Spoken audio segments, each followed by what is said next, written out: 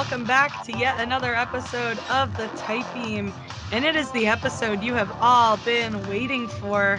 Today we begin our coverage of Season 6, but before we do any of that, we have to introduce our hosts. This is Shannon, and I am joined, as always, by my co-hosts Andrea and Fred. Andrea, how are you? I am doing fantastic. Another rainy weekend, so we'll see what that brings. Fingers crossed. Yeah. Big time. And Fred, how are you doing? I am doing fantastic. Looking forward to digging into the meat of this episode. Heck yeah, it's been a long time coming. And we're all very, very excited to talk about this. So, we're about to start talking about season 6, which we're all excited about, but I do want to make one thing a little bit clear. I will not tell you when we're recording this, but we are recording our season 6 episodes a little early. Some of you may remember that because we are technically press, we have press access to the screeners. And, some people here have some concerns about January. so, so we thought we'd take this opportunity to kind of get ahead of everything, get everything recorded early so that, you guys get your episodes. Some certain people don't stress, trying to help everybody out. And I'm pretty sure everybody wants to hear all of our takes, so the more we get to do the episodes, the better. Could you imagine trying to record from like the hospital after the bebe? I won't say during or before. I will just say after the bebe. Could you imagine? I don't think I'd want to. No, I don't think you'd want to either. So that's basically we're doing this for Andrea. For Andrea and the baby. Andrea and Bebe. So like full disclosure, if anything sounds weird or the fact that we're not including listener opinions just yet, but I may have a way to work that out, but we'll talk about that towards the end of the episode. But yeah, we just wanted to make that clear to you guys. Full disclosure, like we did last season, that it might sound a little weird at first because we want to make sure that Andrew and Fred get to talk about season 6 while they still can. Yeah. And that way we can still drop the episodes day and date with the release of each episode as they come out. Yeah. Exactly. So we're marathoning recording over here, which should be fun. Yes. So without further ado, Fred, why don't you start us off in our discussion of season 6, episode 1, Strange Dogs? Yeah, so let's break right into it. The opening sequence is a throwback to the novella Strange Dogs that was released in between books 6 and 7 back in 2017. And the little blurb goes as follows. Like many before them, Kara and her family ventured through the gates as scientists and researchers driven to carve out a new life and uncover the endless possibilities of the unexplored alien worlds now within reach. But soon the soldiers followed, and under this new order, Kara makes a discovery that will change everything. So clearly this is involving the new planet Laconia that was uncovered at the end of season 5, and really excited to see more about this season. So we saw a little bit of, and we'll talk about it more later in the episode, but we saw a little bit of the life that is there, the natural life, and how it's interacting with humanity. Yeah, I'm excited to talk about this one because I have a movie reference that I want to touch upon when I was watching this particular scene of the episode. So, all right. So when it comes to this episode, Strange Dogs was written by Naren Shankar. He's a very prevalent voice on The Expanse, and it was directed by Breck Eisner. So in brief, 6 months after Marco's attack on the ring, rocks continue to be thrown at Earth. Avasarala surveys the damage while looking for a fight they can win. Marco takes Ceres for the Free Navy as Philip struggles under his guilt and his pride. Drummer is haunted haunted. Drummer is hunted by bounty chips. And the Rocinante crew conducts a recon mission in the belt as cracks begin to show in the crew's relationship.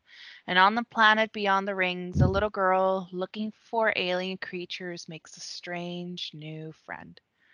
I mean, you weren't wrong, Andrea. She's also haunted by Yeah. ships. Like, She's you're haunted not by wrong. a lot of things. Quite a lot of things. Sorry for my voice, by the way, everyone. I might tell a story later that has something to do with it, but if you hear me clear my throat, please forgive me. I can't talk. So y'all already know. I don't need to tell you this. The title sequences of this show are amazing. And, you know, we always look forward to watching them all season because they tend to change as the story progresses to reflect what's going on during the season. I can't remember all the differences right now because I foolishly did not write them down. But I will tell you some stuff I noticed. Like when a rock falls, you see like someone on Earth like fall to their knees and like despair or whatever. You can see something going on near the end of it. You can see something going on what appears to be the ring station, but it's too brief and flashy for you to see what it is. But something's happening at the ring station. There's different shots with ships and things moving around. Rip Philadelphia as always because you see a rock fall, but forgive me, show. The rock that you showed that's supposed to be the Philadelphia rock is actually falling in Virginia. That's not Pennsylvania. Shh, but I love you. You also see at the end, because they've recently been mixing up the end where the title comes in, it looks to be Laconia now because you can see the ship in orbit as it becomes like the title, The Expanse. And in the books, Laconia was described as having like 2 moons or something like that. And you could see 2 moons, you can see a bunch of ships. So it's very like it appears to me to be Laconia.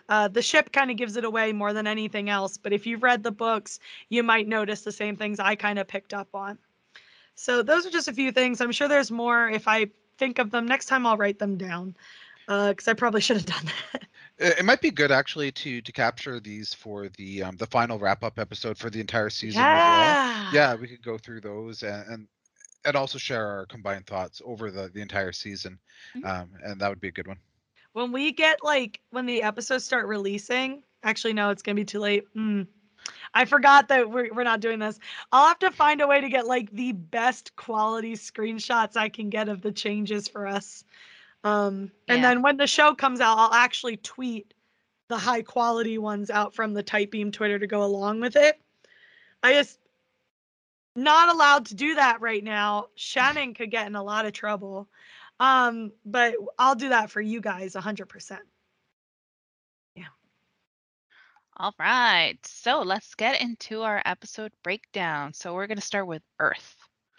Yeah, so Avasarala and Bobby survey an agricultural zone that's been devastated by the environmental changes the rocks have caused. The rocks have continued falling, but they managed to break them up early enough that casualties are kept low, but Earthers are still dying. They leave Earth to board the UNN flagship Zenobia, where Monica works as part of the press corps and is critical to Avasarala's reluctance to talk about the war and peace efforts. Avasarala knows Bobby would rather be fighting than being her assistant, so upon receiving critical intel from Holden, she tells Bobby she has a plan. I fixed it. You fixed it. I deleted a word while Fred was reading it because I realized it was weird to read.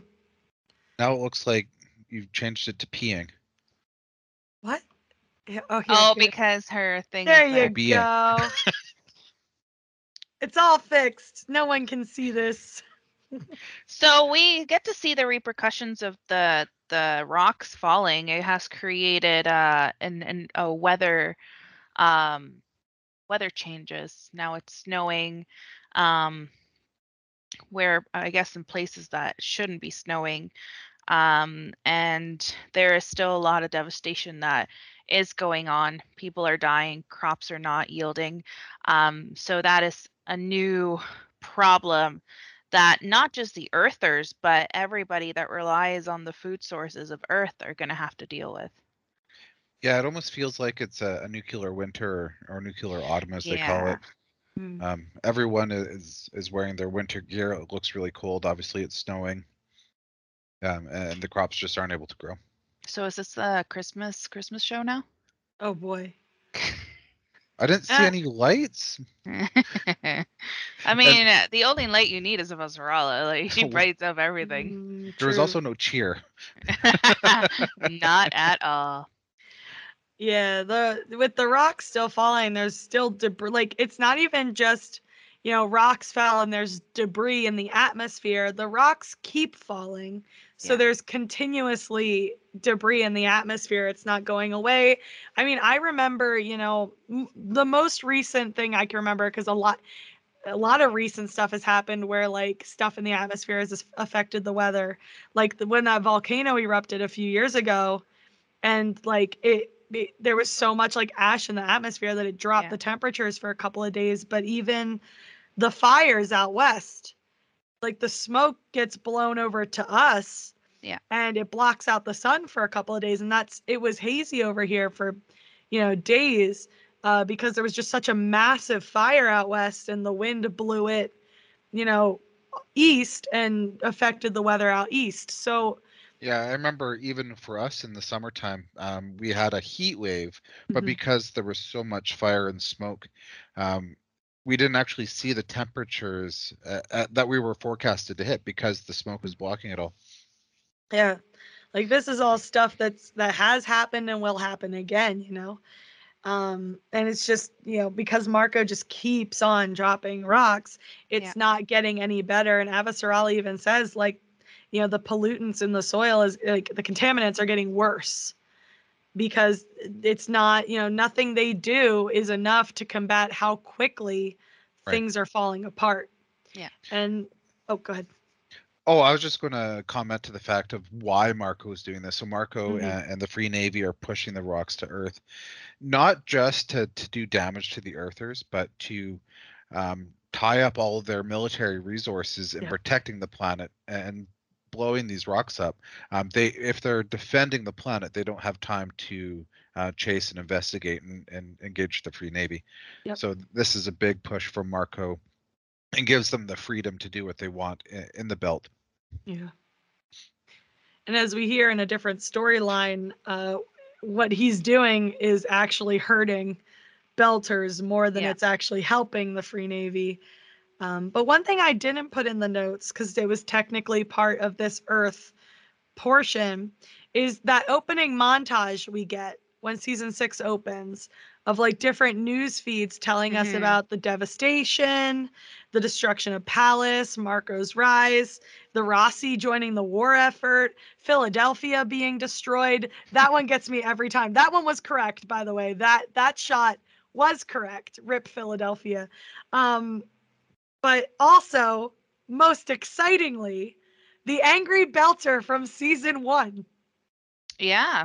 Yes. What an epic return. What an incredible turn of events here. Like, it's the final season. We got to start the callbacks, and they get you right off the bat with the Angry Series Belter, which is incredible. Really great. And it sets you up for the fact that we're going to finally return to series in this episode. I really like that. And series has most definitely changed from the very beginning, which is really interesting to see.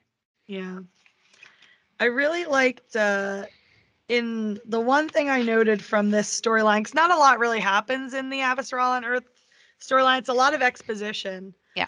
But I really loved when Monica approached them and said to Bobby, you should impress upon her that she has constituents, not subjects. And Bobby looks very uncomfortable. It's just like she's aware of the distinction. And Monica says, the one thing I always liked about you is you kind of suck at lying. Yeah. Because Bobby does not believe what she's saying very clearly. Like, knows how Avasarala treats everyone, especially if you're criticizing her. Yeah, I like that moment because Bobby's like, oh no. Yeah, it's good to see Monica being a part of like this press corps, like because last season we saw her as an independent investigative journalist, and now she's here kind of boots on the ground trying to get news of what's going on in the war out, because she always has different priorities than a lot of other reporters, which we'll talk about in a future episode. But Mm-hmm. Yeah, Yeah. it really speaks to how Bobby is military. She takes orders and it's black or white. There's no Yeah. political gray area. And Monica's very, very aware, and so is Avasarala, of that gray area, and that's where they live. Yeah. But yeah, Monica is still an independent. She doesn't work directly for the press corps, but she's on through her reporting and the history of the show. She's built up that reputation and that follower base that gives her the clout to be there. It reminded me a lot of like, I don't know if I haven't watched a lot of West Wing, so I can't use that as an example, but I have watched House of Cards. And there are a lot of scenes with members of the press corps or people who follow with the press corps doing like that author character. I don't know if you guys have ever watched it, but it kind of reminds me of those scenes where you get to see, like, for example, the press's relationship with the president.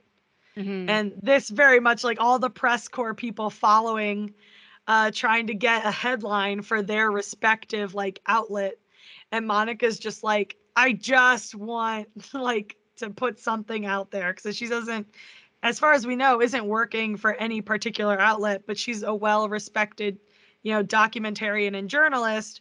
So she probably can just go to anybody and be good, like freelance. Yeah. She's a vlogger. She's a vlogger. I also really liked that scene with Bobby and Avasarala, with Avasarala floating Yeah, I like in her cabin, and that line too. That line is so good when she says, maybe it's like she doesn't know why she likes floating, but she says maybe it's the lack of sensation, the whole world not pulling me down for once.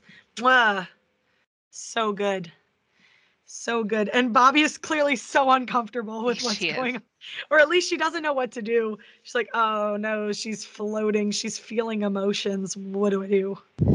But I also really like that conversation where Avasarala is just like, you're a fighter. You're not meant to like be a general secretary's assistant. You're meant to be out there fighting. And so here's my plan. And of course we heard that Avasarala speech, and I won't quote it again because it's been in the trailers and the teasers, but we got that rousing speech right before the episode ends about everyone fighting despite falling apart, and it playing over the Rocinante crew, which we're gonna get into, but like after the episode that we had, and then she's like, yeah, we're broken, and I was like, yeah, we are. we are. Things are not good. Yeah, so we still have a couple before we get to the Rocinante. Yeah. So yeah, I actually, there wasn't a lot of things happening with the Avasarala and Bobby scenes, but it was a lot of setup to what is to come. It's the fact that Avasarala still is the chess player and she still has some ideas up her sleeves. So all right, so now we go to the Pella. So the Free Navy has taken Ceres Station. Marco tries to keep Philip involved in leadership, but Philip is distracted by friends, alcohol, and women. He doesn't seem as committed to the cause as he once was. Belters encourage Marco to give a speech in which he names Ceres the capital of the Belter nation. Philip is happy to help Yuan pick up women, but when Yuan brags about all the Earthers Philip killed, Philip storms out. When Marco shuts Philip down in an argument about rationing on Ceres, he heads to the bar on the docks. The bartender rejects his advances and Philip lashes out. When Yuan tries to calm him, they fight and Philip shoots him. So there was a lot going on here. I guess like the most important part of it was just Philip. because he is the first. I'm pretty sure he is the first one we see from that Pella, from the Free Navy, and he is, as Sheldon would say, doing coitus with a female belter. He was busy. He was busy, and it was interesting because Fred and I had a conversation about it. Like the way that I took his whole interaction, like his non-flippant attitude and just the carelessness that he shows, and even just the domination of like being with a woman and just treating them the way that they do. He has a lot of control during those situations, and it's not a control that he has when he is with his father, when he is trying to help, because all the decisions are taken away from him. They are forcibly put upon him by his dad. So that's the way I saw it, but you had a different take on it. Yeah, the take that I got away from this episode was that Philip regrets what he did, and he's having a hard time living with the deaths of millions of Earthers, and he's turning to alcohol and other methods of distractions to pull him out of that moment and have a short focus on something else. But he keeps going back, and he's swirling the drain. He's deteriorating, and he's losing control. And just being on series, he doesn't have any direction or anything else to focus on, so he's just rebelling, just out of the what it feels like to me is the regret of killing so many people. And then when Yoan brags about it, you can see in his face he's just angry. He doesn't want to be known as that guy. Yeah, I had kind of a mix of what, you both kind of were thinking, because like you definitely see like Naomi has gotten to him. Yeah. And when we ended off season 5, Naomi believed she didn't, and we're led to believe that she didn't because, Marco was all like focused on, destroying the Rocinante, and Philip was the one who brought him back to the mission.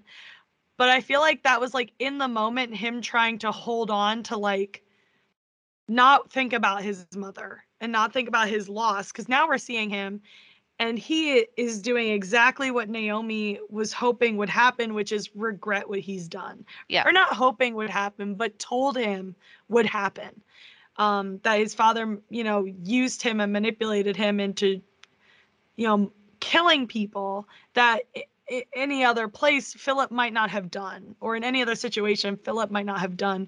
And one of the things that we saw a lot, in the first, not necessarily the first episode, but one of the things you see a lot is like Philip is a good person deep down, and he tries when he's not, swirling the drain, as Fred said. So deep down, you start to realize maybe like he isn't what his father Thinks made him. Yeah. Yeah. And the other thing I was thinking about was like the way he was treating, the women and the situations he was in felt very much like he was trying to act like his father. Yeah. And that's not who he is, as we're starting to realize as this episode continues on and how his guilt's affecting him. So I think, he's trying to put on this thing because he's traumatized, he's guilty, and he's trying to, I guess, emulate someone who doesn't feel guilt about the things that they've done. And it's just not working. No. It's not working. And, it's all bad. I mean, he rolls up, like his dad's in a meeting talking about like the very important issue of the belt's running out of food. And he just rolls up and is staring at the bartender. And it's like, Yep. Philip, my man's, oh God.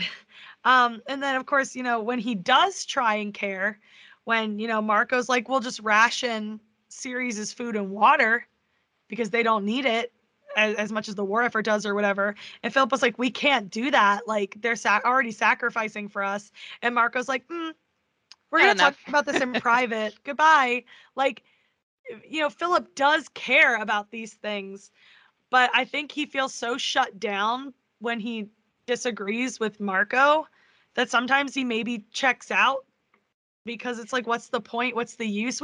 I've been in arguments like that with my parents. Like you just kind of check out, you're getting yelled at and you're just like, you're right. Mm-hmm. Yeah. Well, and the thing is that it feels like Marco only shows affection to Philip when he's trying to check off boxes in an agenda.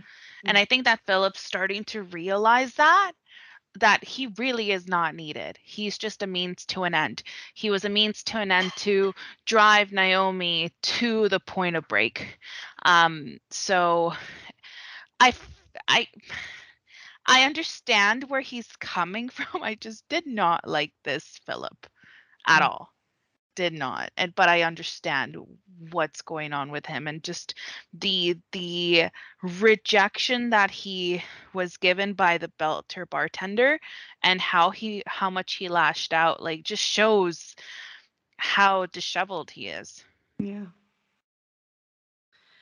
I do have to say, this whole, like I said earlier, we're having callbacks to earlier seasons.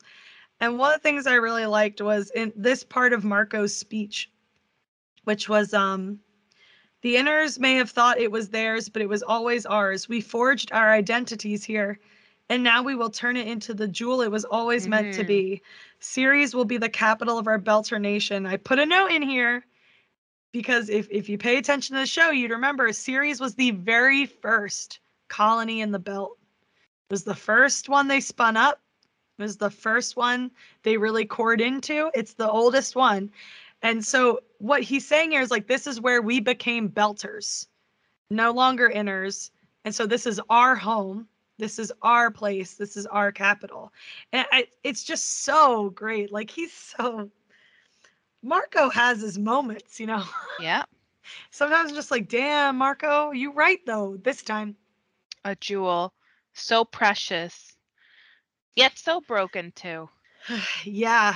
Ceres is not the place it once was. No, it was, no. For one reason or another. And, it's hard to kind of, like, put a finger on what made Ceres what it was, because obviously Miller. The last time we saw it, Miller, the last time we saw it, it was an Earth-controlled colony. Yep. And, you don't want to say, like, it was this way because Earth controlled it, because, like, maybe Earth shouldn't be colonizing places anymore. Maybe we should have learned by now that colonization ain't great. But, Belters have taken it now, and we don't know how, we don't know why. We do know Anderson Dawes was killed off sometime. Yeah, in the last 6 months. Yeah. Marco does mention that he was able to kill him. So, I mean, that's one way not to bring an actor back. Yeah. I mean, I will say, good for Jared Harris, though. He is so in demand. Yes. Like, good for him. Keep booking those jobs, Jared. Stay booked and busy. But it is kind of disappointing because, in the books, this is where Anderson Dawes returns to the story, even if briefly. Yeah. And he's a fan favorite character from the show. So it is disappointing he couldn't come back. But at least they didn't pretend he didn't exist. Yeah. Which is what some shows do when they can't get people back. But it was shocking to hear that he was killed. Yeah. Because he was a very resourceful man.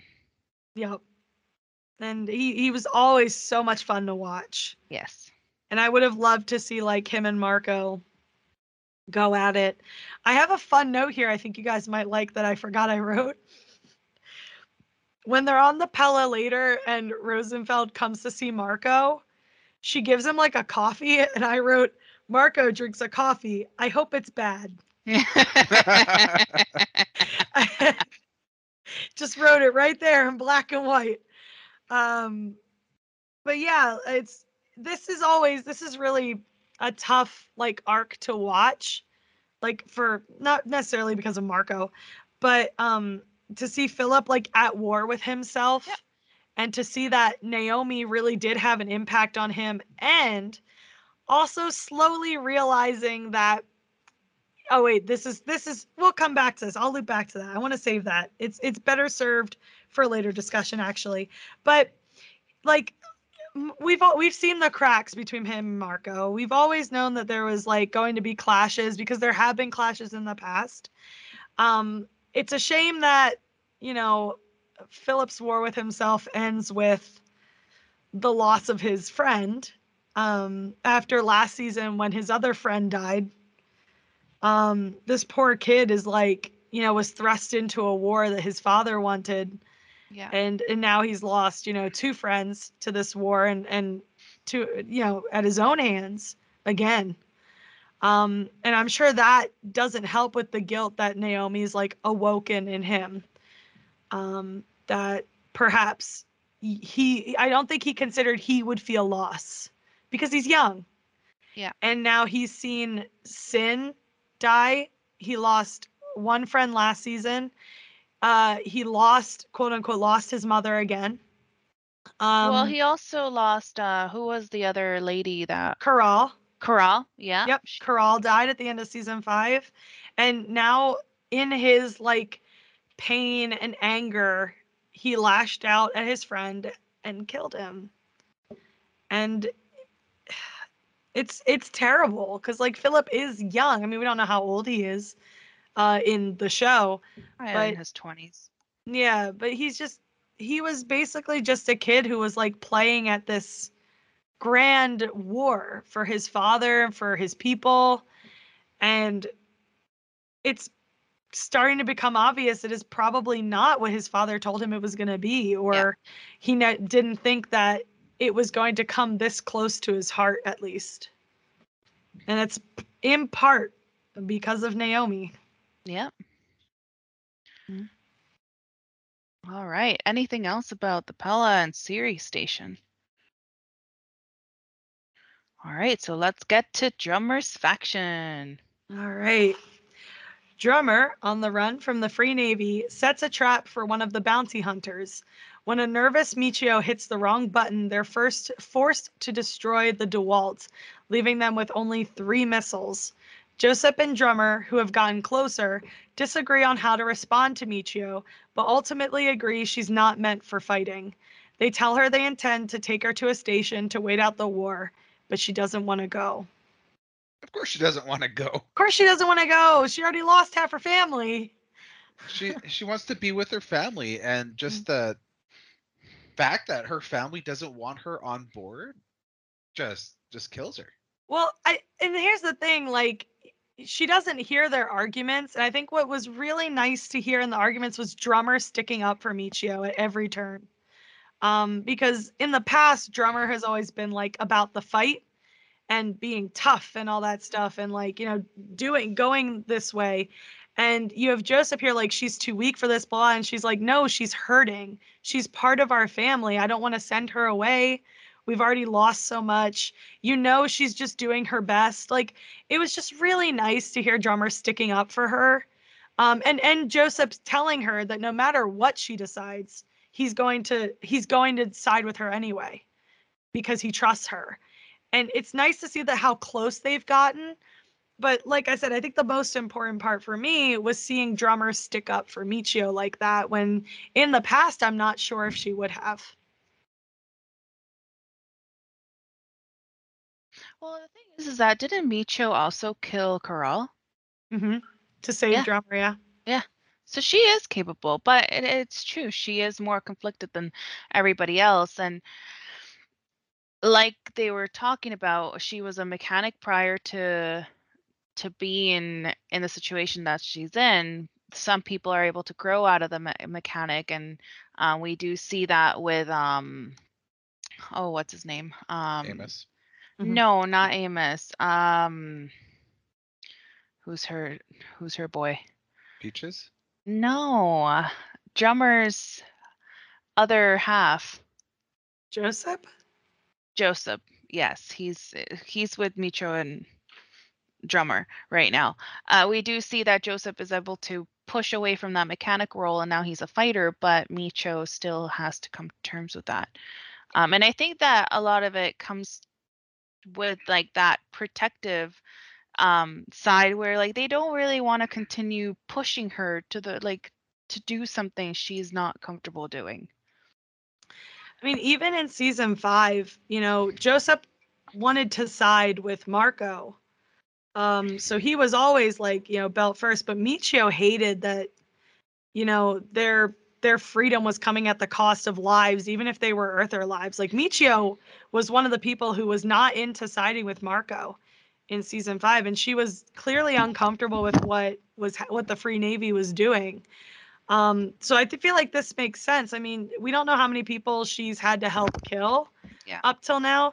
I mean, Corral was done, in a fit of like wanting to protect Drummer. And you kind of see that when it happens, it really affected her for like a minute. Like she was not thrilled that had happened. And I'm sure like it's sitting with her, and the loss of, Serge and Oksana and Bertold. Yeah. I'm sure it's like the longer it goes on, the more it's wearing on her. And maybe she just doesn't have like the ability to compartmentalize that Drummer and Joseph have. And it's just really affecting her. Yep. Part of me just criticizes the fact that they put her in charge of that critical moment where she had to launch the attack. Yeah. If she was that visually nervous and couldn't hold her finger over a button, I mean, pull her off and put someone else in that spot, or do it your damn self. Like just the fact that they put her in that position was a mistake. Yeah, I do agree with that. That was a lapse of judgment. I think that they should have known how, and this is not to say it in a bad way, but how weak she is in terms of that fighter role.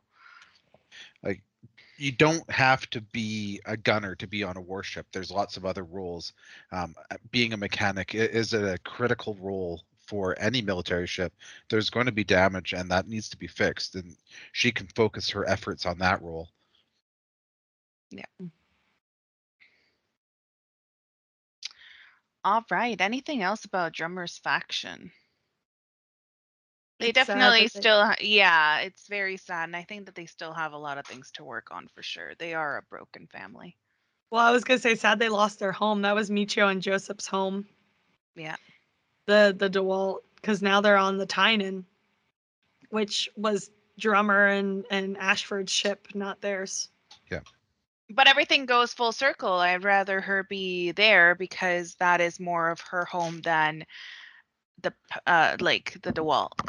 Well, I wouldn't say that. It's more like, because she was living on the DeWalt before they found the Tynan, and she just kind of took it in because it was Ashford's ship. I would say like it's a shame that we didn't get to see her reaction to losing what had been her home.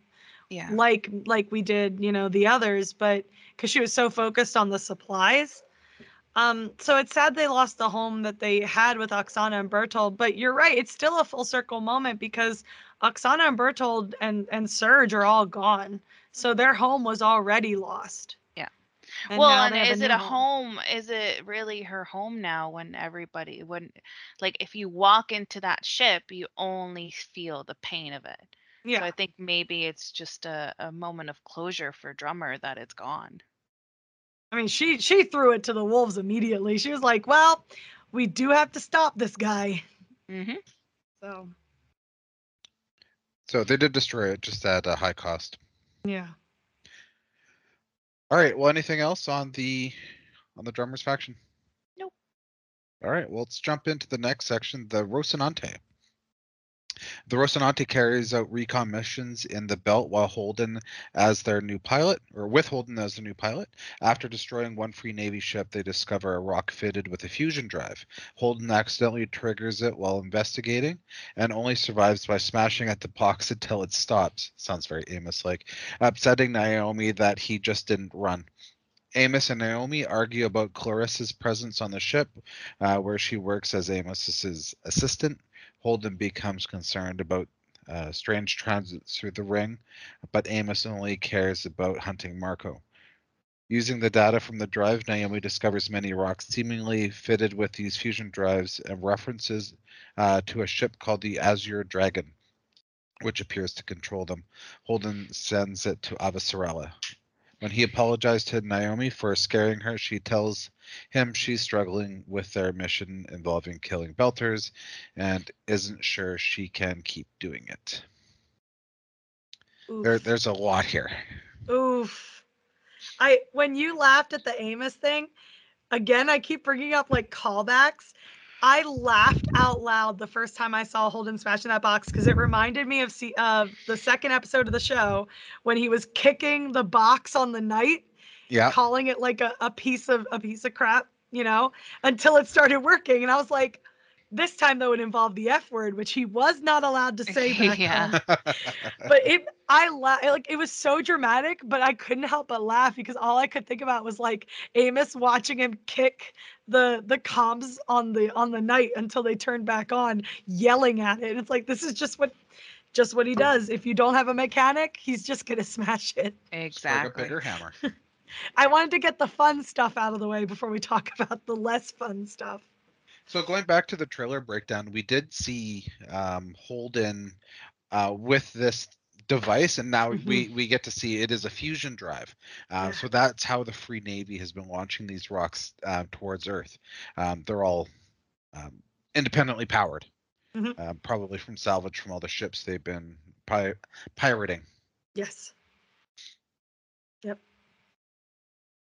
There was so much going on in this storyline because Naomi didn't even want to approach this rock when Holden noticed something on it because she was scared that he had, rigged a proximity bomb to it, like the Augustin Gamara and like the Rossi could have been, and things like that, or the Chetzamoka to the Rossi.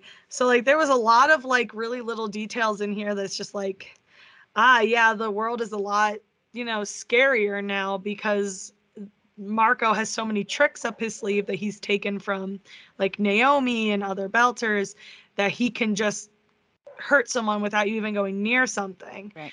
And it turns out to be, it's something dangerous, but it's dangerous in a different way.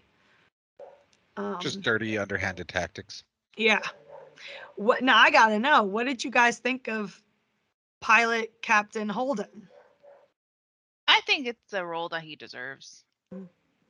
It kind of feels like he has grown up through the 6 seasons, and him sitting on his, I'm using air quotes, throne now gives him that experience that he's gained over the previous 5 seasons, where he can sit there confidently and control and operate the Rossi. In season 1, he did not have that experience and that knowledge and or the ability to lead that he does now.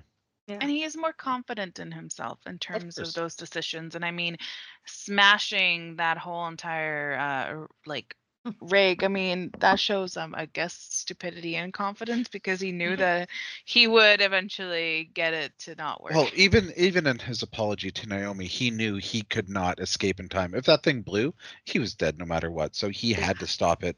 So thankfully it worked out. Yeah. And I bring that up because when Holden goes to investigate the drive, he and Naomi have a conversation about how Naomi, because she saw Holden couldn't see what he was looking at, hopped in the pilot seat and moved the Rocinante so she could shine a light down for him. And she didn't even think about it, but they have this conversation where she's realizing this is the first time she's ever been in the pilot seat. Yeah. And opening up to Holden about how like she never thought she was going to have to do that, and Holden telling her he felt the same way because at the end of last season, Alex bid it, and really still wrestling with like the guilt of that. Sorry if you can hear my dog, by the way. She really has an opinion today. We lost you, so I'm not sure if that'll be captured by the Skype call. If you that's fine. Repeat your. Yeah, all I said was I apologize to anyone who can hear my dog because she's losing her mind upstairs for some reason. I don't know. She does this a lot. She's 9 months old. This is what she does. Yep, exactly. She knows how to get our attention. But yeah, so we have like this, issue of, the Rossi crew has felt a loss. And you see Holden's really at New York Comic Con, Steven said Holden was trying to hold everybody together, and boy, you can see it. You can see him like teasing Naomi because he can tell something's wrong. Like the customary response is "You're welcome." Oh, another dog discussion. They have so many good opinions. They agree with us. They agree with us. But yeah, his little like the customary response is "You're welcome," because he can tell there's something wrong, or like when Amos is like, I'm only here for you, so Yeah. like don't abandon the mission. Like Holden's like doing his best here, but like no, like everything's just falling apart around his ears. Naomi is suffering under the guilt of Alex's death, and also like going after Belters, and also like losing Philip. Amos is just like angry and wants to get back at Marcos. That's all he cares about. And Holden's just like, I finally get my family back, and it all is falling apart. You can see it visually on their faces, and the way they acted this out Mhm. was really well done. You can see that they're drained and that they're stretched, and at the same Yeah. time, I forget how many days they've been out. 160 It was I think it's something. 180, Oh, 80 sorry. something, because it was like about 6 months. But I Yeah. forget what the Yeah, yeah. I just forget what the last digit was. I want to say 187. It's Something somewhere like in that, there. Yeah. So just having that number go across the bottom of the screen kind of gives you a little insight to how long they've been living this high stress, high tension lifestyle, trying to keep the world together, literally stretched to their max. Yeah. Oh, and So even you can see it in Naomi's eyes. She has dark Yeah. eyes, stuff like that. So Yeah. She's exhausted. yeah. Like her and Holden, you can hear it in their voices, and you can see it in their faces, like how worn down the two of them are. Amos is like a little different because we've talked about. I don't know if we've talked about it, but like Amos kind of takes things a little differently. So he's probably not feeling the emotional strain like they are, but he's still feeling a strain because he hard to imagine a world in which Amos like straight up starts fighting with Naomi. Yeah. Which that was a shock. Because they're also clashing over the fact that Clarissa's on the ship. Well, I mean, and the problem with that is, and we mentioned it in the previous episode, is that if she cannot accept Naomi, how is she able to accept Amos? And that's the biggest issue that I think Amos is going through, is that he almost has like a new purpose, having Clarissa in the ship. And I think that maybe that's the reason why he doesn't show how much things impact him, because he has a new mission, a new person that he gets to hold under his wing. And the moment that Naomi or somebody expresses a lack of desire to have her there, that's when he gets defensive, because they could have done the same thing to him. Yeah. There's also like, so the one thing we never really got, we got Holden and Naomi talking about what Naomi did in season 2 when she, deceived all of them and gave the sample to Fred Johnson when she thought that they were going to die. And, she apologized to Holden for lying to him and for hurting him. We never saw that conversation with Amos. And her and Amos were like thick as thieves. They were close as hell when the series started. Like they both hated Holden. It was an entirely different world. And so we never saw them get that closure that she and Holden had. So when she calls him out on just bringing Clarissa on, and her perception that it's to replace Alex, the first thing Amos does is like, well, like you've made decisions without discussing it with me before, so what gives you the right to get mad at me for doing the same thing? Right. And he has a point. They never talked about it. She never talked about her feelings with him. She never told him why she did it like she did for Holden. She didn't give him, as far as we know, and now we're discovering, that same closure.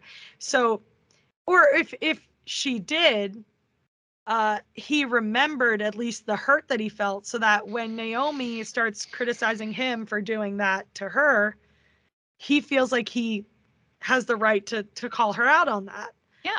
And I mean, Amos isn't afraid to call you out on your BS. I mean, not that Naomi's BSing him. Like those are her honest feelings, but he's not one to shy away from pointing out the obvious. Yeah. And she had hurt him with that. So now she's lashing out at him again because she's coming from a place of hurt. And he puts almost like reminds her that it's nothing she hasn't done to them before. Whether that's right or wrong, and we're not going to argue that because like Amos has his reasons even if he can't say them, because we know what Amos's reasoning is, but he'll never outright say it to Holden and Naomi. He's not that kind of person. He's not that kind of guy. He's not that guy. But this is his way of making his point. You know, that he shouldn't get criticized for doing something that she did because that's not fair. And he's right. It isn't fair. And it just hurts to see them fighting because they were the team when this show started. Siblings fight, right? Yeah, the sibling that Amos would do if she let him. Yeah. Never forget one of the greatest scenes of the show. Like Cersei and what's her brother's name? Jamie. Oh, Jamie. Or like Dexter and his sister. Yeah. There's also Holden has discovered what happened at the end of season 5 with the Bar Keith. He doesn't know what happened, but he knows something has happened. And he's very concerned about this, but nobody else is. Amos is straight up like, dude, we have a mission. Yep. Do not. I mean, the only reason I'm not repeating his line is because A, I've already said it, and B, that hurt me so deeply that he would just, he's good to leave. He's like, I'm only here because you're here. And if you weren't here, I would be drinking myself to death. Yep. Like the fact that he's like so willing to, like, whatever's going on between him and Naomi, he's so willing to like pack up that relationship if anything happened to Holden. And Naomi is at the breaking point where she would also leave if they kept having to do this. It's just so hard to watch after all the growth they had, and they were finally like all on the same page. But this war has just broken them all down. And Holden is just doing his absolute best to keep them together. And it's just so painful to watch, especially like that last shot of Holden when Naomi tells him her feelings. You can just see how it's taking a toll on him, trying to keep them going the way he is. And he's resilient, which is my favorite thing about him. But like, how long can you keep being that backbone? Yeah. For your team before it starts to break you? Sucks. It hurts to watch. All he wanted was his family back all season 5. And all he gets is endless suffering. Yeah. All right. Anything else with the Rocinante? I think I said all my feelings. I want to hear, do you guys have any feelings? Because I said a lot of feelings. No, just that there's a lot more to come. I'm sure this is just setting up the beginning of season 6, and yeah. I bet there's going to be a reconciliation between the crew, and I fully expect that to come. And also an acceptance of how much things have changed, yes. And the need to accept the fact that things have changed, both in terms of the crew's relationships and just the things that they've gone through. Yeah. All right, so the last one, Laconia. A little girl watches for creatures on an alien planet. While feeding sunbirds, a strange-looking creature she likens to a dog comes out to see her. She's distracted when the mother bird begins to show signs of distress and runs the bird home. As she runs, we see that we are at ring number 673, Planet 2, Laconia. A strange ship orbits the planet, which is covered with the ruins seen on Ilus. So, the first thing I want to say, and it's the very first thing I told Fred when I saw this particular moment, is it brought me back to Jurassic Park 2. No, the little girl, Park 2. Don't do this. When the little girl is on the beach, she's by herself, her parents are not there anymore. She sees those little dinosaurs and she starts to feed them. And I got those vibes. I was like, this little girl, if I did not read the book, she did.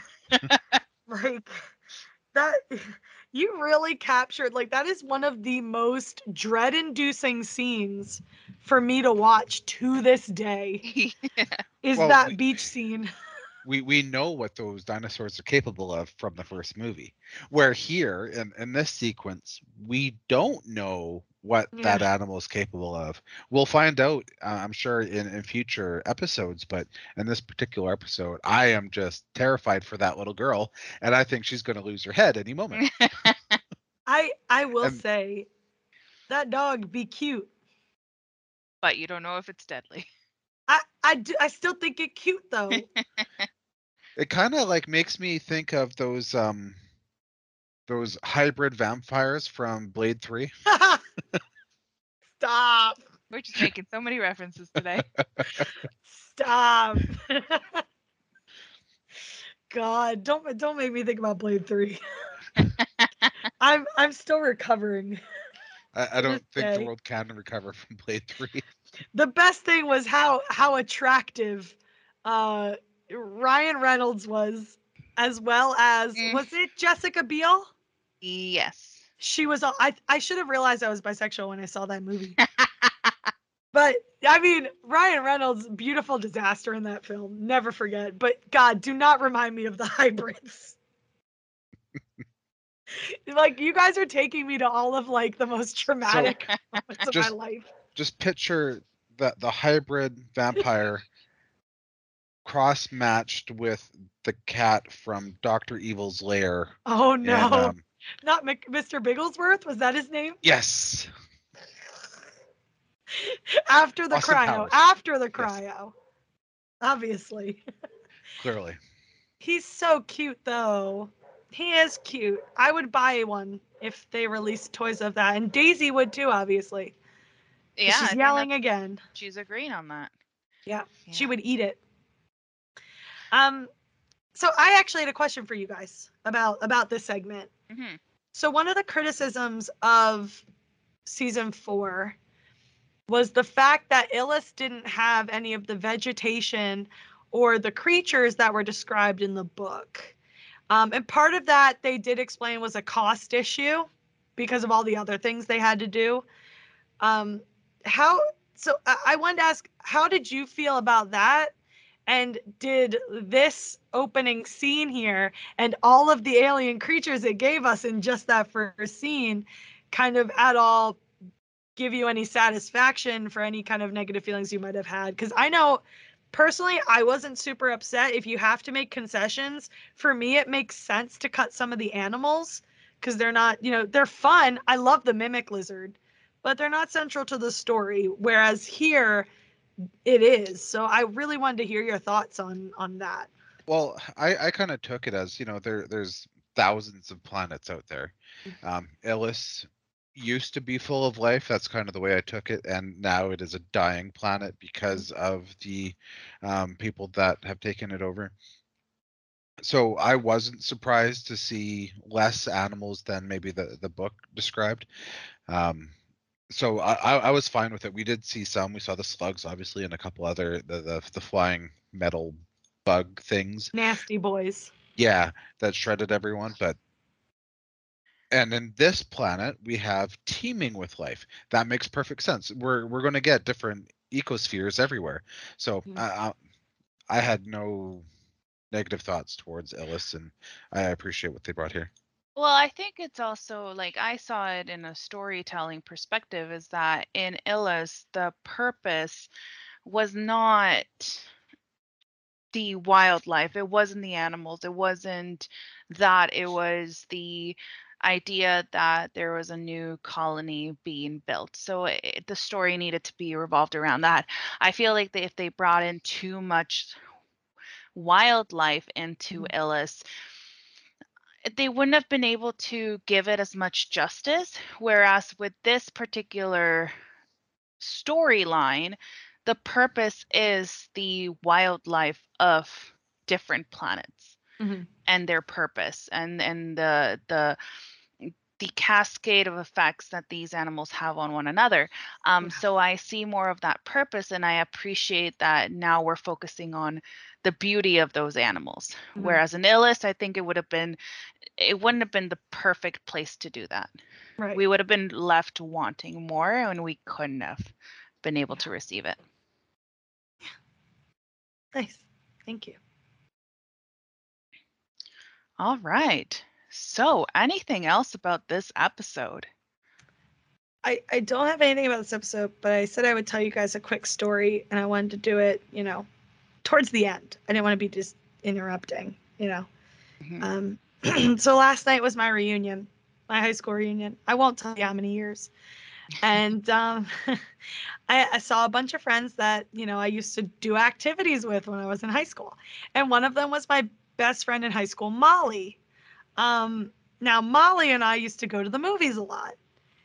Molly is the friend I saw Sky High and the Covenant with. So last night, I'm talking to them. I'm talking about, we're all talking about what we've been up to. And I said, Molly, I gotta tell you something. She said, what? And I was like, you remember like Sky High? She's like, yes. And I said, you know how we saw the Covenant? And her reaction to the Covenant was my favorite. She was like, not the Covenant. Yes, the Covenant. And I said, I gotta tell you something. Like, apparently, and I did say it exactly that. Apparently, I'm buddies with War and Peace and the sweaty guy, from the Covenant. And she was like, oh my God, no. And so I showed her like the picture from New York Comic Con 2019. And she was like, oh my God, that's insane. Like her reaction was so funny. And of course now we got to talk about how the Covenant's having a resurgence because Sebastian Stan is in it. Yeah. Because everybody loves Sebastian. She was like, I couldn't even see the Winter Soldier because all I could think about was the Covenant.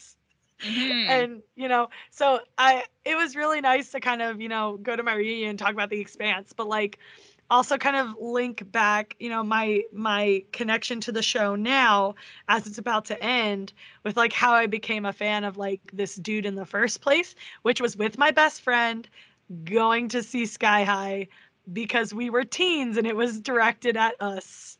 So like it was really nice, but of course I have no voice because I had to yell all night. So if anybody All that wonders why I mingling. sound like this, yeah, too much mingling if you ask me. Just kidding. It was good to see everyone. It's good to exist. Awesome. But yeah. No, I love it. It's really funny. Hello, everyone. Present Shannon here.